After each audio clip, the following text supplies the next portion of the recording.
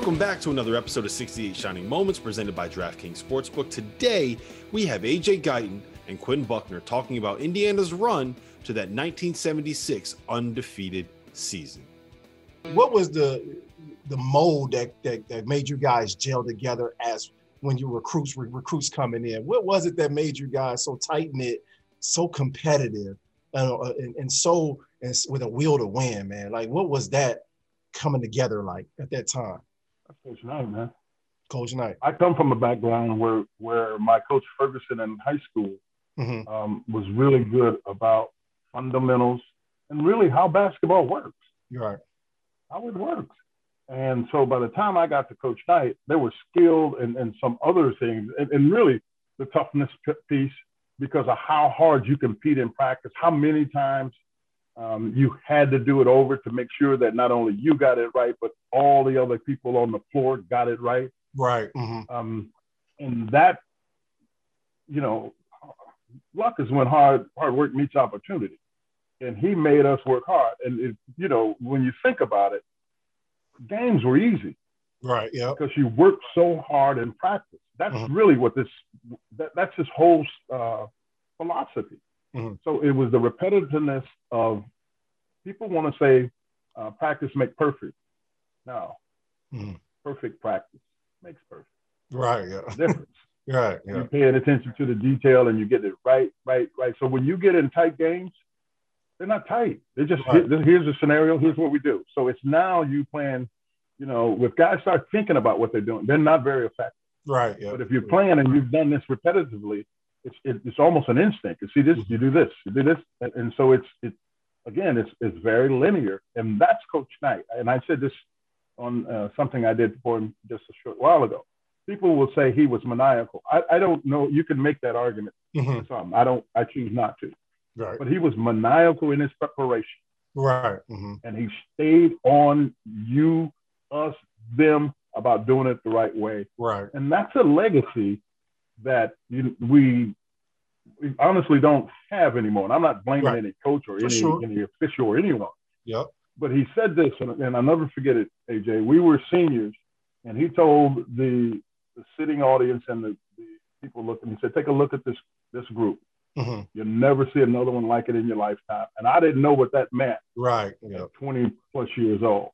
I got a better idea about it now, but I also know what it takes to do those kind of things. And I try to bring that to anything that I'm dealing with in terms of the preparation, because if you're not prepared for an opportunity, it can get there and you ramping up.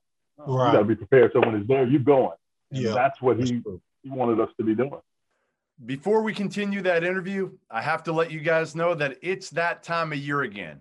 We waited 2 years for this moment, and it's finally here. March's biggest tournament is back.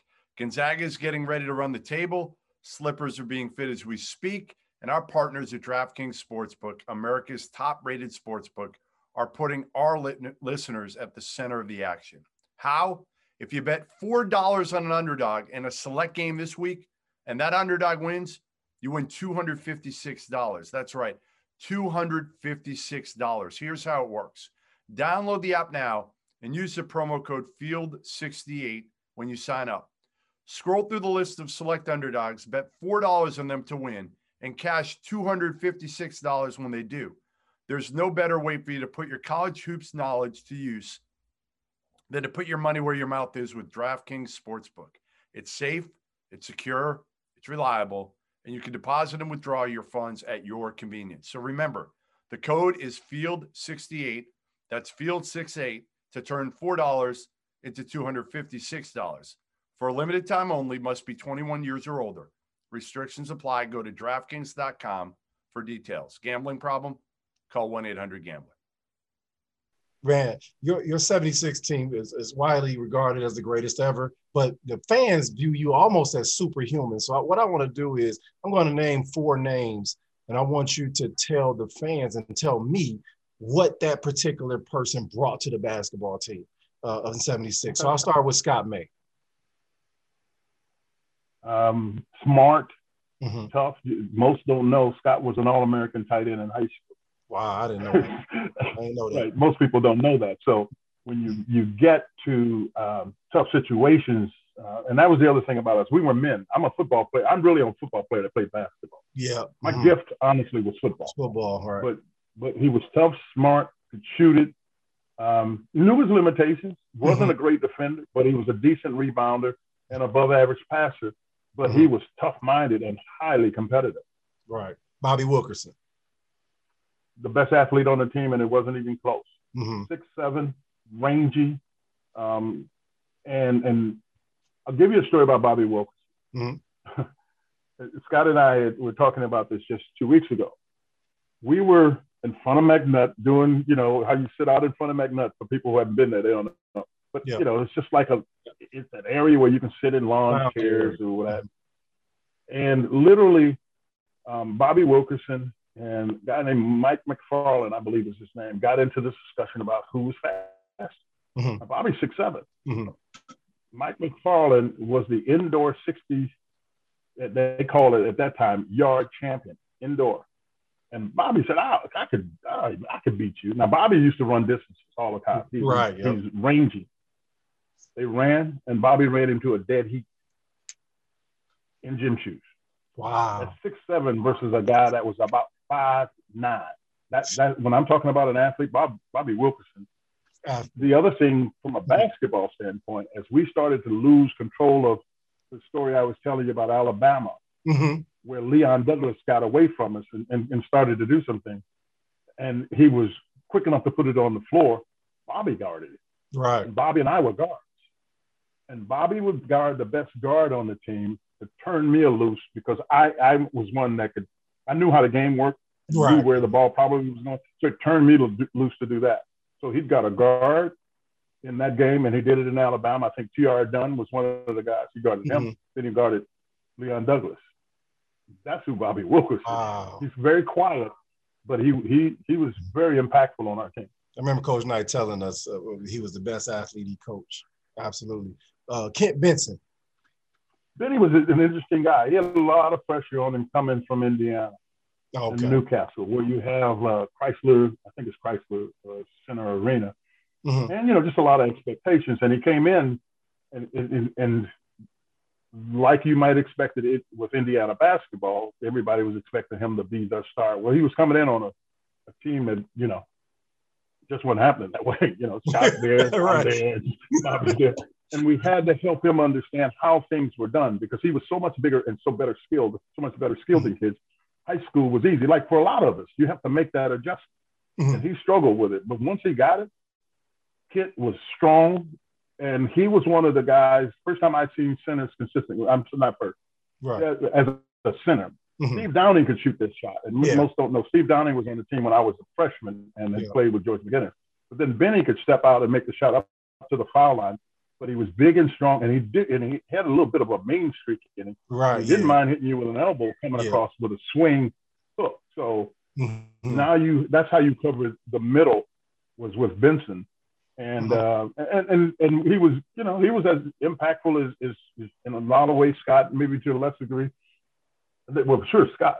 But you had to have somebody to man the middle because it was a much more low post game, if you will, at that time. And Benny could do that because he had a hook that you couldn't guard because he was big and he didn't mind dropping that elbow in your face or your chest, depending on where you were. Okay. What about last one is Abernathy?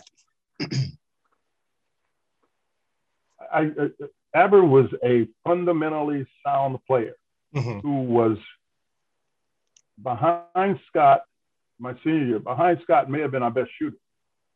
Right. It may have been Scott, Abernathy, and then Kent. Was a very good passer, understood how the game worked. I mean, really knew, you know, the guy, you know, reading defense, all of the stuff we used to hear, read the defense. But Aber read it well. He could deliver whatever pass needed to be delivered. If he had to spin it a little bit to give it to come back to you, if he couldn't give you a straight line pass, he didn't do that very often because if it didn't get there, he knows Coach Knight is going to get it. Excuse me. But AJ, what I think people need to know, I played on one of the smartest teams that I could imagine. All of my teammates were extremely bright. Jim Cruz was a big part of what we did. And he was bright. Wisman, The late Wayne Radford. Radford, yep. They were really smart. And that makes a big difference when you get into big games because, you know, those X's and O's that were sitting on that board, they move it. Now somebody's got to make a split decision. Right. And hopefully the repetition gets them to understand what you're trying to get accomplished. My teammates and I were able to do that. But I say all the time, people talk about me leading them. And I said, well, I don't know about that, but I know I played with probably one of the smartest groups to ever play basketball because you don't win championships without being smart. Absolutely. Y'all blazed through the tournament with the struggle game against Alabama and a revenge game against UCLA. But as soon as y'all get in the championship game, Bobby Wilkerson goes down with the concussion, right? What as a leader, how did you bring those guys back together? Because the game was close all the way. You were down 6.5. So you was obviously dealing with that still, trying to adjust to the game without Bobby. But what did you say to the guys to bring them back together? Let's go play. Yep.